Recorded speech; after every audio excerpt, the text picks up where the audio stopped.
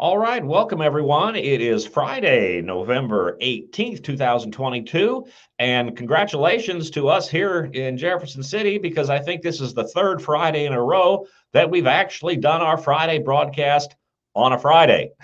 So it seems like there's always something that happens, but we're on a roll here right now. So that's 3 Fridays in a row that we've actually been able to do our Friday broadcast. However, won't happen next week. Next week is Thanksgiving, of course, and these offices here will be closed on both Thursday, Thanksgiving, and on Friday, the day after Thanksgiving, as will all state offices. You may not know it, but the Friday after Thanksgiving is technically not a state holiday for state workers, but almost every year the governor declares it a state holiday so that people don't have to work on the Friday after Thanksgiving, and he has done so again this year. Of course, there's certain essential offices that are open, but you will not be able to deal with vital records and a number of other places. The state board, those offices should all be closed next Friday, as will our office. So look for a special Thanksgiving Wednesday before Thanksgiving broadcast, podcast, and webcast we're going to try to do for you next week. We'll send out the email on that. Okay, what we're going over today, first off, is going back over some questions we had about what I mentioned last week. I talked a little bit about last week dealing with transit permits and with some of the documentation you need for final disposition. And as part of that, I mentioned a few things briefly that we've had a number of questions about this last week. So we're going to go into that in a little bit more detail. And it actually has to do with the authorized methods of final disposition in the state of Missouri and what you have to do, what you should put down for your documents on that. What actually is the authorized final disposition in the state of Missouri? Well, first off, the definition of final disposition can be found in chapter 193.015, paragraph 5, where it sets it out. And it says, final disposition is the burial, interment, cremation, removal from this state, or other authorized disposition of a dead body fetus. Now, back up just a little bit because remember, we've mentioned this before, alkaloid hydrolysis is classified in Missouri as a form of cremation. It's considered a low temperature cremation. So alkaline hydrolysis is included in the definition of cremation. So those are the final dispositions that are actually in the statute: the burial, interment, cremation, or removal from this state. Now there is the other line item there that says or other authorized disposition. So what else has been authorized? Well, here's the big one, and that is donating the body to a medical or educational institution. Now, we're not talking about organ and tissue donation. We're not talking about the organ procurement organizations where the body goes off and tissue and bone might be taken out. We're not talking about that. We're talking about donating the body to a medical or educational institution. And here's what that regulation specifically says, and that's in the Code of State Regulations. Whenever a dead human body is donated to a medical or educational institution for medical and or scientific study, and arrangements for return of the body to the legal next of kin have not been made, then delivery of the body to the medical or educational institution shall constitute final disposition. If, however, arrangements for the return of the body to the legal next of kin have been made, then final disposition shall be the burial, interment, cremation, or removal of the body out of this state after the medical or educational institution has returned the body.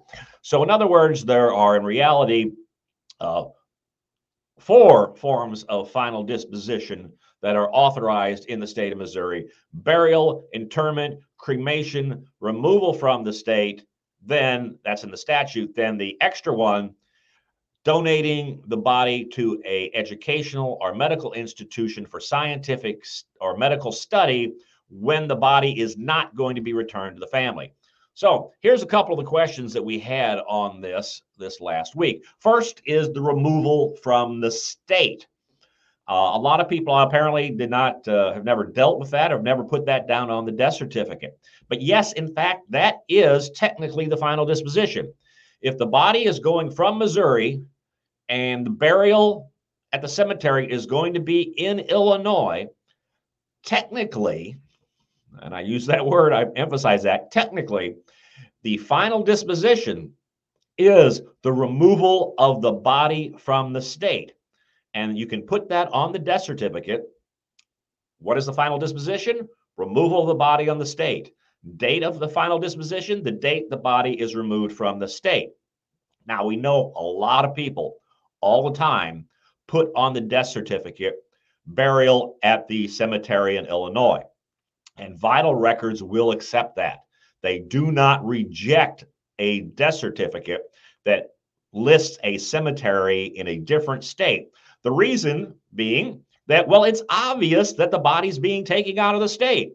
So they know what's going on. You know, it's obvious. If you're going to be burying the body in Illinois or Kansas or Arkansas, obviously you're removing the body from the state.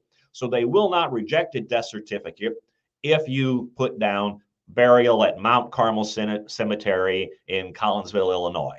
If you put that on the death certificate, they will accept that. But hyper-technically, the actual final disposition is when the body was removed from the state. So if you want to, and I'm sure the families in many instances like having that out-of-state cemetery on there, that's understandable. So that's fine. But also be careful. Also be careful, especially if you're sending it way out of state. Let's say you're shipping a body from Missouri to California, and that's where the body is going to be buried. And another funeral home out there is taking care of the actual burial. If you put down on the Missouri death certificate that the body is going to be buried at a cemetery in the state of California, how do you know that really happened? Unless you're going to be there. Remember, you are certifying to the state of Missouri that you're the funeral director in charge of the final disposition, but you're not actually handling the burial. So if you put on a death certificate that the body's going to be buried at XYZ Cemetery in Oregon, and the body gets out there, and for some reason it's put at ABC Cemetery in Oregon, you filled out a death certificate that's incorrect. Unintentionally, of course, but still it is incorrect. And you never know when things like that might cause you a problem.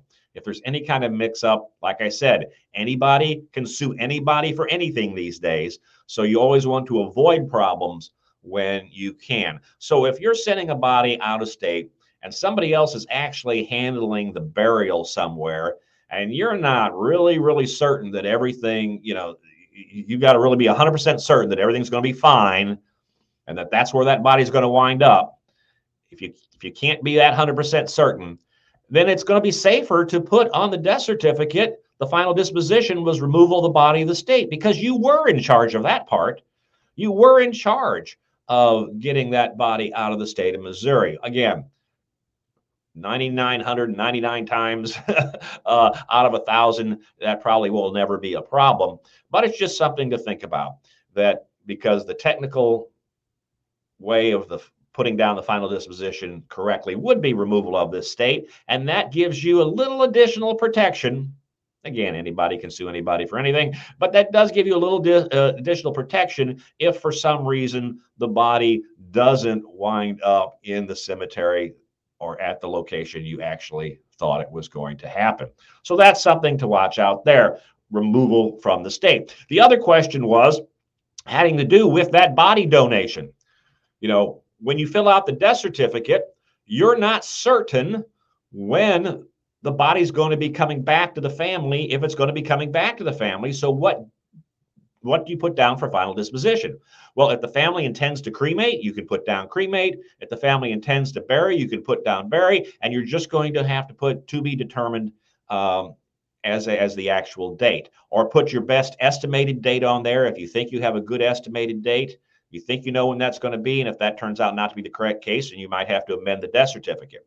If you're not certain, you just leave that field such as you don't actually have a date in there at that time.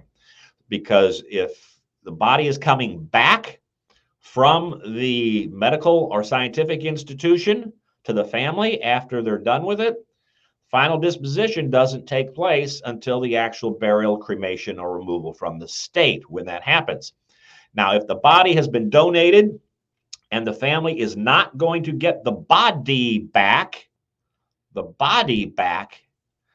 then in that instance, the date that you donate the body to the medical institution would be the final disposition. What if the family is going to be returned some cremated remains? Well, if the body is being donated to, and I'm going to use these terms exactly, medical and or scientific study, institution for medical or educational or scientific study,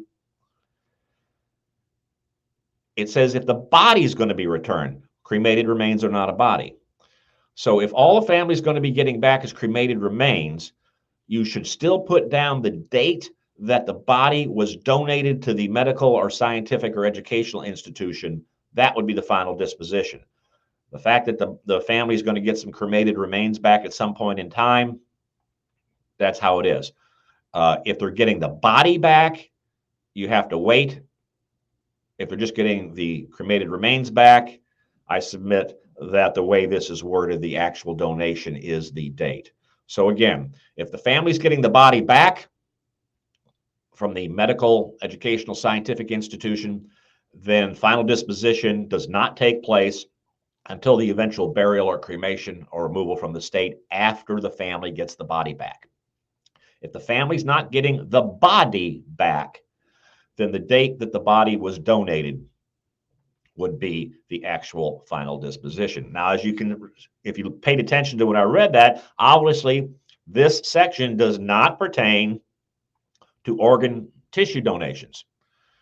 Even though the body might be taken away by the OPO for a period of time, in those instances, and maybe they even arrange for a cremation or something like that. There's a whole lot of options out there. If it's not being donated to a medical or educational institution for medical or scientific study, that section doesn't count. So again, you would then go to the date of the actual cremation or the date of the actual burial or the other final disposition of the body. That is the date and the disposition you would put on the death certificate. So that is that. Hopefully that answered some questions. It will probably raise others, and that's fine. That's what we're here for. Just give us a holler. The last thing, just want to touch, it wouldn't be Jefferson City if we didn't briefly at least talk about politics. And as of today, we do know a lot of where we're going to be going forward with the next legislative session, both nationally and locally. Of course, on the national basis, and it just happened very recently, that we know that the Republicans will control the House of Representatives in Washington, D.C., and the Democrats will control the Senate. That's going to be a split government. What does that mean? Well, first off, it means that it is going to be much harder to pass any major pieces of legislation. And anything relating to funeral service is usually not a major piece of legislation, at least in their minds. It's obviously major to the profession and very often major to the families that you people serve. But to be honest with you, it's usually not a hot ticket, hot button item in Washington, D.C. So very often, if there's anything dealing with funeral service, it would get tagged on to a larger bill. That's very common. Those larger bills, however, it might be more difficult for them to get through, given that the Republicans control the House and the Democrats will control the Senate, a split government. That might be good for your 401k, however, because historically, at least, the stock market seems to like split governments. The theory being is that if it's a split government, there's less likely that they'll do something that people don't like. Of course, there's less likely that they do something that people do like, but I guess the markets like stability. They don't like uncertainty. Again, past political performance does not guarantee future political action. So check with your own real financial advisor for things like that. But that is just historically what has happened. Here in Jefferson City, in the state of Missouri, there were no real surprises. The Republicans again controlled both the Missouri House and the Missouri Senate with a supermajority.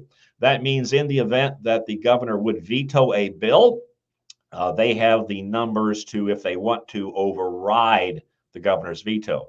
That is usually unlikely when you have a Republican governor, but it has happened on rare occasions. But the House and Senate are both firmly in Republican hands. Of course, for the past couple of years, there has been a bit of a split on some issues in the Missouri Senate between different groups of Republicans. We have some conservative Republicans and we have some very conservative Republicans. And those folks didn't always get along. They kind of put those differences aside at the end of last session and got some things done there at the end. We'll see if that continues this year. It's going to be very interesting. We are going to have a number of pieces of legislation. As a matter of fact, I'm heading to a meeting here this afternoon to discuss some of those things with the powers that be.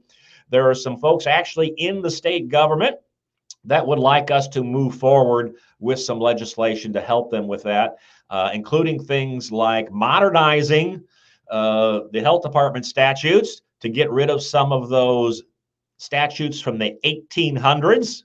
We do have statutes on the books from the mid 1800s that people don't follow, but if you're taking the Missouri law exam, you have to know about, perhaps, because those are some of the statutes you might be tested on. They're on the books, so you have to look at those too. And also things like, as we talked about, I think a couple episodes ago, the problem with death certificates pending investigation.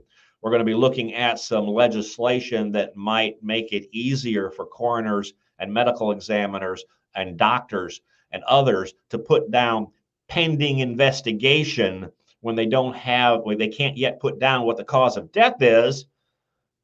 But let's see if there's a way to make it easier for them to file a death certificate that says pending investigation, so at least you can get the families the death certificates. We're going to be looking on that. Of course, we're going to be going back to the right of sepulcher again. We're going to try to get out of the statute the fact that a husband and wife, even if they're in divorce proceedings, are still in charge of the other one's final disposition. As you may know, as we've talked about before, husband and wife, they file for divorce, but the divorce isn't final yet, and one of them dies. Well, they're still married, and that spouse is still in charge of the deceased spouse final disposition if they want to be. And what a way to get back at a family you don't like and find out that you're in charge of, their child's final disposition. Unfortunately, that kind of thing does happen. It's sad, but it does. So we want to change the right of sepulcher statutes so that it says that if there is a divorce proceeding pending, that person, they're taken out of the loop on the next of kin statutes. And as we promised you before, we're also going to be looking at some statutes that help people, if they so desire, to get licensed without having to deal with some of the unnecessary examination burdens that have been put in place. We don't want to lower standards. We want to make sure people are qualified, but we also want to make sure that they are truly qualified and that what they're being tested on makes sense, that they're being tested on the things that they need to know, or that they're learning one way or the other the things that they need to know to be a qualified funeral director, embalmer, pre-need agent, and all that in the state of Missouri. So we're going to be looking for all those things. We might have a rather large bill or several smaller bills. We'll just have to see how the sponsors want to do that. And we're going to need your help to get any of these things passed. So if you like any of these ideas, as soon as the bills are actually finalized, if they're approved by, of course, the Missouri Funeral Directors and Embalmers Association Board, we don't support something unless our board approves it. If the board approves it, if the people that we're dealing with approve it, if the sponsors approve it, it'll be filed. We don't want to file anything, of course, or support something that there's going to be huge opposition against, because it just won't go anywhere and it's not worth your time or trouble. So you want to work with people before you get to the hearing process and make sure as many people as possible are on board. But as soon as we think we're at that point on any piece of legislation that our board approves us to go forward with, we'll put that out there. We'll have it on the website. We'll have the links. and we're definitely going to need your support. We're looking at having our legislative day here in Jefferson City in February. We don't have the exact date yet because we have to see what all the calendars are for everybody, not just our calendar, but the Senate, the House, the governor's office, the state boards, and all of that stuff. We want to make sure everybody's available for that, for anybody that wants to come over. And we don't want to do it on Valentine's Day, so we've got to look at our calendars for that. But we're going to need a lot of support, a lot of help to get some of this legislation done this year. And of course, at this session, at some point, one would anticipate that the state board of embalmers and funeral directors, not our board, the state board, the regulatory board, those people that were just recently reappointed will have their confirmation hearings. That will also need to take place sometime during this session. So that's all we have for today. Again, hope you have a warm as possible, wonderful weekend coming up. Look for us probably on next Wednesday. We'll send out the email when it comes out. And until then, stay safe.